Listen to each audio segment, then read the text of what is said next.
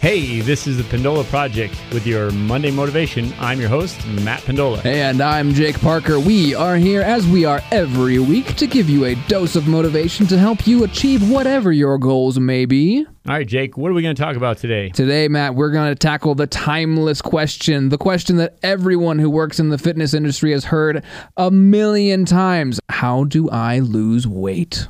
Yeah, everybody out there listening, if you're not trying to lose weight yourself, you probably have somebody that you love and care about trying to lose weight for health benefits, trying to have a good, healthy, happy life and avoid the doctor, right? Absolutely. And if you do pay attention to this topic, then you'll probably notice that there's a lot of misinformation out there. And I think that's very frustrating to people who do struggle with their weight. Yeah, it's tough because we did a little research before this podcast, not a big surprise, but what's it, U.S. News and World Report, 95% of diets don't work. What's crazy is about 95% of gym memberships don't work either. Big surprise there. There's got to be some kind of a common theme, I'm thinking, Matt. No coincidence, right? This is kind of setting us up for failure when we go into these kind of programs without a plan, Jake. I think we have to always have a good plan to start. So people who do have specific goals, smart goals, they tend to see more success. So first of all, let's try to get rid of the resolutions. That's a big mistake. In my opinion, when I have a resolution, it's almost like, well, New Year's, I'm going to come up with that new plan for myself that's going to just change everything. Yeah, I don't have any problem with wanting to change yourself. And if it happens to fall in the New Year's season, fine. But if you're waiting for that day to actually enact a plan, probably not going to work. Right. So just make a plan and start working on that plan right now. While you're motivated, while you're frustrated, make that plan. Use that frustration. Learn about what you're doing right and what could be going a little bit better. What are your challenges right now? What are your obstacles in getting to your goals? Writing that plan down based off of your why is going to give you a much stronger foundation to start. Which means you're going to have to pay attention, which is always my first piece of advice whenever I have someone who asks me a question like, how do I lose weight? You've got to pay attention not only to what you're eating, that's kind of the obvious thing to pay attention to, but all the peripheral things, your energy, your time, what's your time being spent on, what happens, what do you eat when you get busy? So you can look at different programs that tell you to eat 3 times a day or 7 times a day or once a day. And people want to know, well, what should I do, Matt? What's better for me? And the truth is, I don't know until I look at your life, your schedule, your demands. And then from there, we can decide what's best for you. But the truth is that it comes down to if it works for you. Yeah, you've got to make it easier on yourself and your coach, because is this good for me or is this bad for me? Those are just bad questions because we need more context. Like one time I remember I had an athlete years and years ago, and she asked me, is mac and cheese out of the box bad? And I was like, well, okay, oh God, how do I handle this one? So here's the deal. And, you have all these things you have to explain, which the general answer is yeah, but maybe not. Maybe for an uber athlete, maybe it's perfectly fine. Well, I'm not going to say it's good or bad to somebody. Maybe having that mac and cheese is bringing back some good comfort, some good memories from when mom used to make it for me. Right, and that's perfectly valid. Now, maybe changing that to, is that something that should be less often? Mm-hmm. Is that something that I should put into my program sparingly? That's maybe a better way to look at it rather than just good or bad. Yes, because when you have that, we use the example of boxed macaroni and cheese, there's a lot of things in there, right? And you have to pay attention to which of these ingredients are going to serve me beneficially and which are going to be harmful to me, because there are so many things in it. Yeah, if you can't pronounce the names of some of the ingredients, right away, that's probably not the best fuel sources for you, and that needs to be more sparingly in your program. But you look at basic ingredients, usually there's going to be maybe 4 or 5 basic ingredients that you know what it is, you can pronounce the names, that's probably not so bad for you. And when it comes out of a box, it doesn't mean it's bad. It's just that, unfortunately, a lot of box foods have a lot of fillers, have a lot of ingredients that you don't want in your system all the time. And be smart about what you're looking for in your ingredients, because Matt just mentioned that most things that are beneficial are going to have 4 or 5 ingredients. Well, Matt, I'll be vulnerable here for a moment. This past weekend, I bought a 5-layer dip. So I'm talking bean dip, cheese, guacamole, salsa.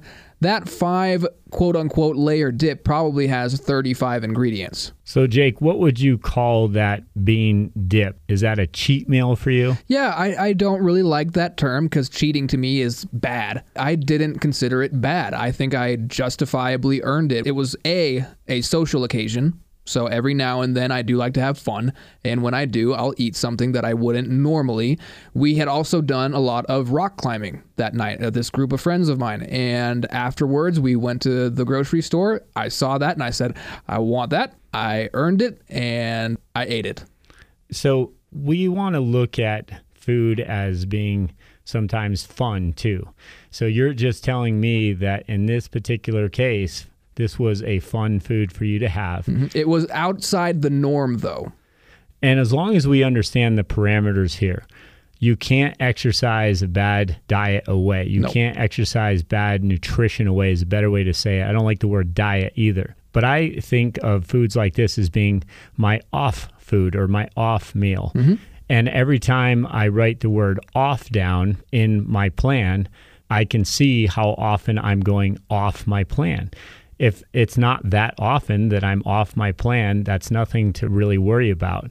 And most likely, you're going to stay on your plan because you're giving yourself some off foods once in a while. Because you're probably not going to feel too great the next day, just like I did not feel great after all those tortilla chips and the dip.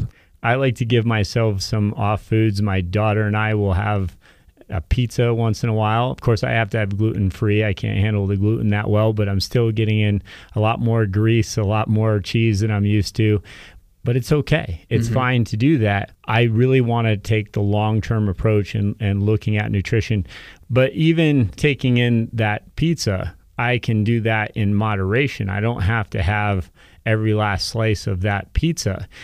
And I think that that's something that a lot of times we have formed habits and we don't even realize it.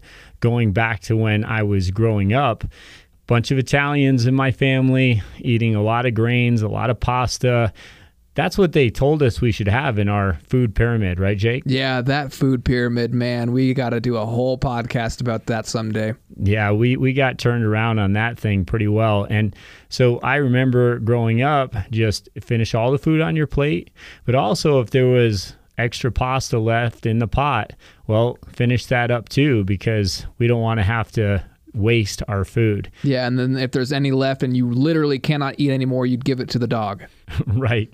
So let's talk a little bit about our macros now, Jake. Macros being macronutrients, the big ones that everybody knows, like protein, carb, fat, fiber. There's no bad macros. And a lot of diets, they will vilify a macro. So it used to be that fats were really bad, and now it's carbs that are really bad. There's no bad macros. There are bad choices within each macro, of course. So let's just look at our plate right now. On our plate, what do we have there? What have we set up for our meal? Let's have dinner, for example. We have salmon on our plate. We have asparagus or maybe some salad. And we have some potatoes. I do have better suggestions on how you can eat those macros without overeating. The first thing, eat that salmon first. Eat your protein first. Is that because it's more filling? It's more satiating? Yeah, it's satiating. You're getting in your protein needs. Of course, your body is going to respond really well off of the healthy fats you're getting in. So especially something like salmon, we know that's a good choice. We know that asparagus or your salad, that fibrous carbs, that you need that with the micronutrients that are in that salad as well. And it is also going to continue to help to fill you up. Fibrous carbs are great for doing that. Then last, go to your starchy carbs, go to those potatoes. Odds are you're not going to be as hungry and you're going to eat less of that starchy carb. Which is sad because that's basically the opposite of the way we receive food in restaurants. You know, you always get the basket of bread first, or the fries come with the burger and you usually eat the fries first. Yeah, we're backwards. And that comes back to what we talk about with critical thinking. Pay attention. This is a good example how you can use critical thinking. You're still getting in your macros. You're not taking out any of the macros, but you are prioritizing a little bit more for what's going to work best for your body and for your weight loss goals in this case. Yeah, I think it's important to reiterate that no macro is bad. It's all about in what context. And then, Jake, if you're still hungry, I'd say now let's go for seconds. You can have more salmon. You can have more salad. Odds are by the time you do that, you're going to be satisfied. And that's not a bad way to go about this. You're going to have more dense calories that are going to help with your overall satiety. So you're not going to get as hungry or hungry between meals. I don't think you should actually go hungry between meals. I think that's a lot of times an indication that you're not eating enough or you're avoiding things like good fats. But what about that misconception that you're supposed to let your stomach growl for an hour, Matt? Yeah, I hear it all. And the idea that I shouldn't have anything after 6 o'clock, for example. This just simply isn't true. It just comes down to how many calories a day are you taking in and what are those calories doing for you? Are you taking in good quality calories? Are those calories supporting your goals? And we tend to overeat when we're not taking in calories that we really need, starving ourselves or going hungry, going to bed hungry. Man, I'm not going to get a good night's sleep because I'm hungry. Yeah, it's some pretty weird dreams. Yeah, if you dream at all, you might get up because you're hungry, then you raid the fridge, or you don't raid the fridge and you're up half the night hungry. And so now it's disturbed your sleeping cycle. And because of that, the next day you crave calories and carbs even more. Yeah, you notice that when you're really tired, you get really bad cravings for food you don't normally eat. Especially carbs. Yeah, I'll speak for myself. I'm terrible with that. If I don't get enough sleep, I'm hungry. And so when you look at your plate this way, you'll have more success. Don't deprive yourself. Don't let yourself go hungry. Eat until you're satisfied. But we're saying really eat the good stuff first. And you probably do want to have less of the starchy carbs when you are trying to lose a little bit of weight. And we talk about incremental changes here. That's why I say don't cut out the starchy carbs. I hear so often that, well, I'm on a diet now, so all I'm having is vegetables and protein. That's it. I'm not touching carbs. Well, first of all, vegetables are carbs. They're just fibrous carbs. It takes longer to break down. You want to take in some starchy carbs. You don't want to deprive yourself of that entirely. Your body needs that too. You probably just need a little less of that, but without having any starchy carbs. Let's take sweet potatoes, for example. I'm going to have some sweet potatoes or some yams. Much less likely that I'm going to go for that dessert afterwards because I had some starchy carbs. But after all that, desserts can be last on your list. If you still want to have some dessert, let yourself have that dessert, but you're probably going to have less of it than you normally would. And don't completely deprive yourself, but maybe make better choices. There's some tricks you can use there when it comes to even having a dessert. So an example there would put a little bit of whipped cream on top of your berries.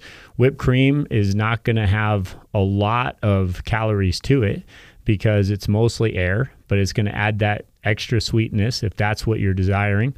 Mixed with the fruit, you're going to have a lot better result from that dessert than if you grab the Entenmann's.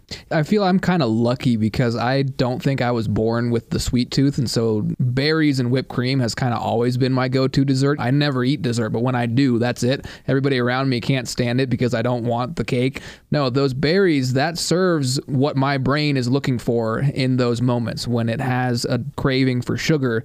Berries and cream, man.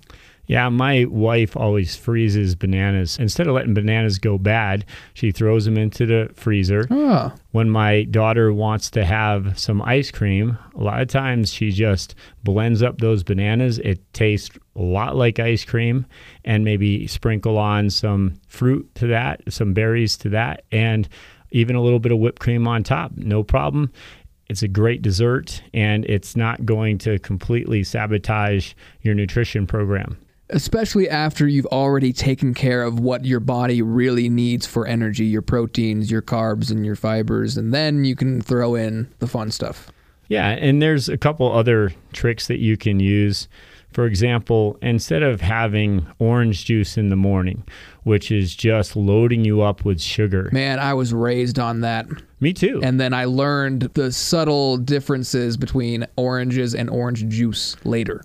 Yeah, I'm spiking my insulin levels before I've really even started my day. Yeah, first thing in the morning. Yeah, and of course now I'm going to crash, right? And what do you want? You want some more sugar again. So set your day up properly too. But if you have an orange, and of course orange is going to have natural sugars in it, nothing wrong with natural sugars, but orange juice, that's like 6 oranges, and you wouldn't eat 6 oranges most likely. And if you did, it would take you 30 minutes. You can drink a glass of orange juice in 30 seconds. Really good point. So here's another big one. Jake, when you watch people out in the hot sun and they're exercising or even in the gym, what do you see them drinking a lot of times?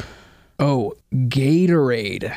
Everybody's got their sport drink of choice, but yeah, Gatorade.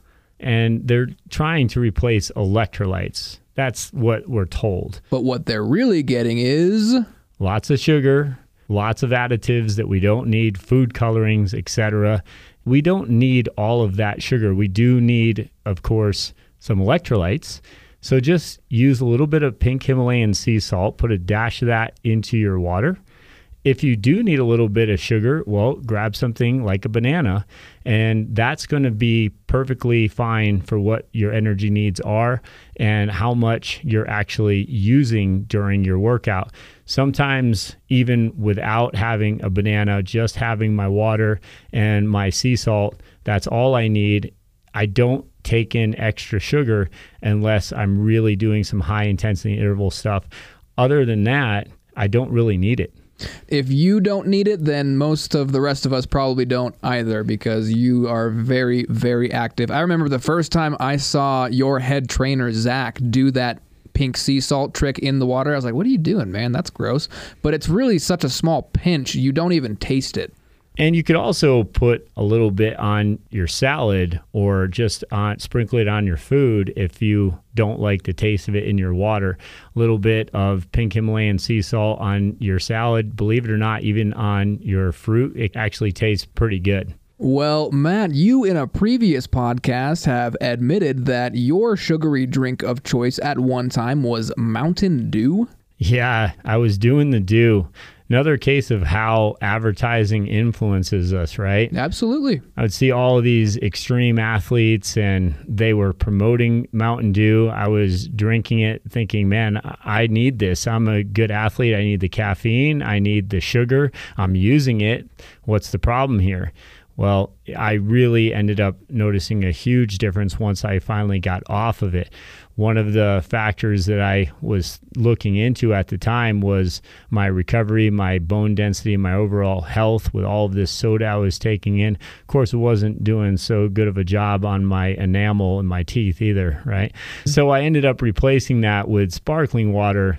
It gave me that same texture where I wanted to take in something bubbly.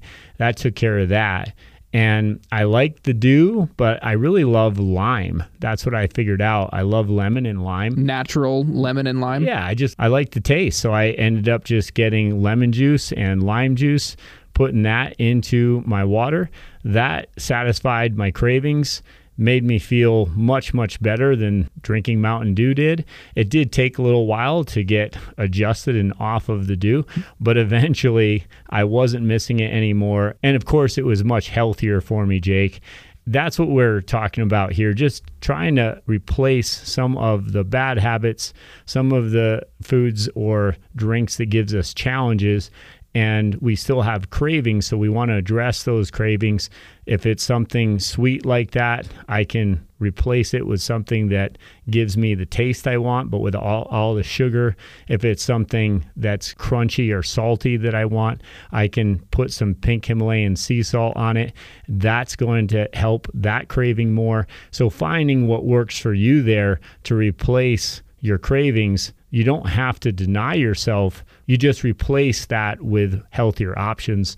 And you might be surprised at how satisfying it is, but just give it a chance.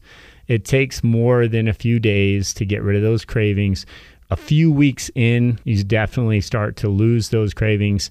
And if you keep up with it, it becomes a habit just to grab that pink Himalayan sea salt or to grab that sparkling water instead of the soda.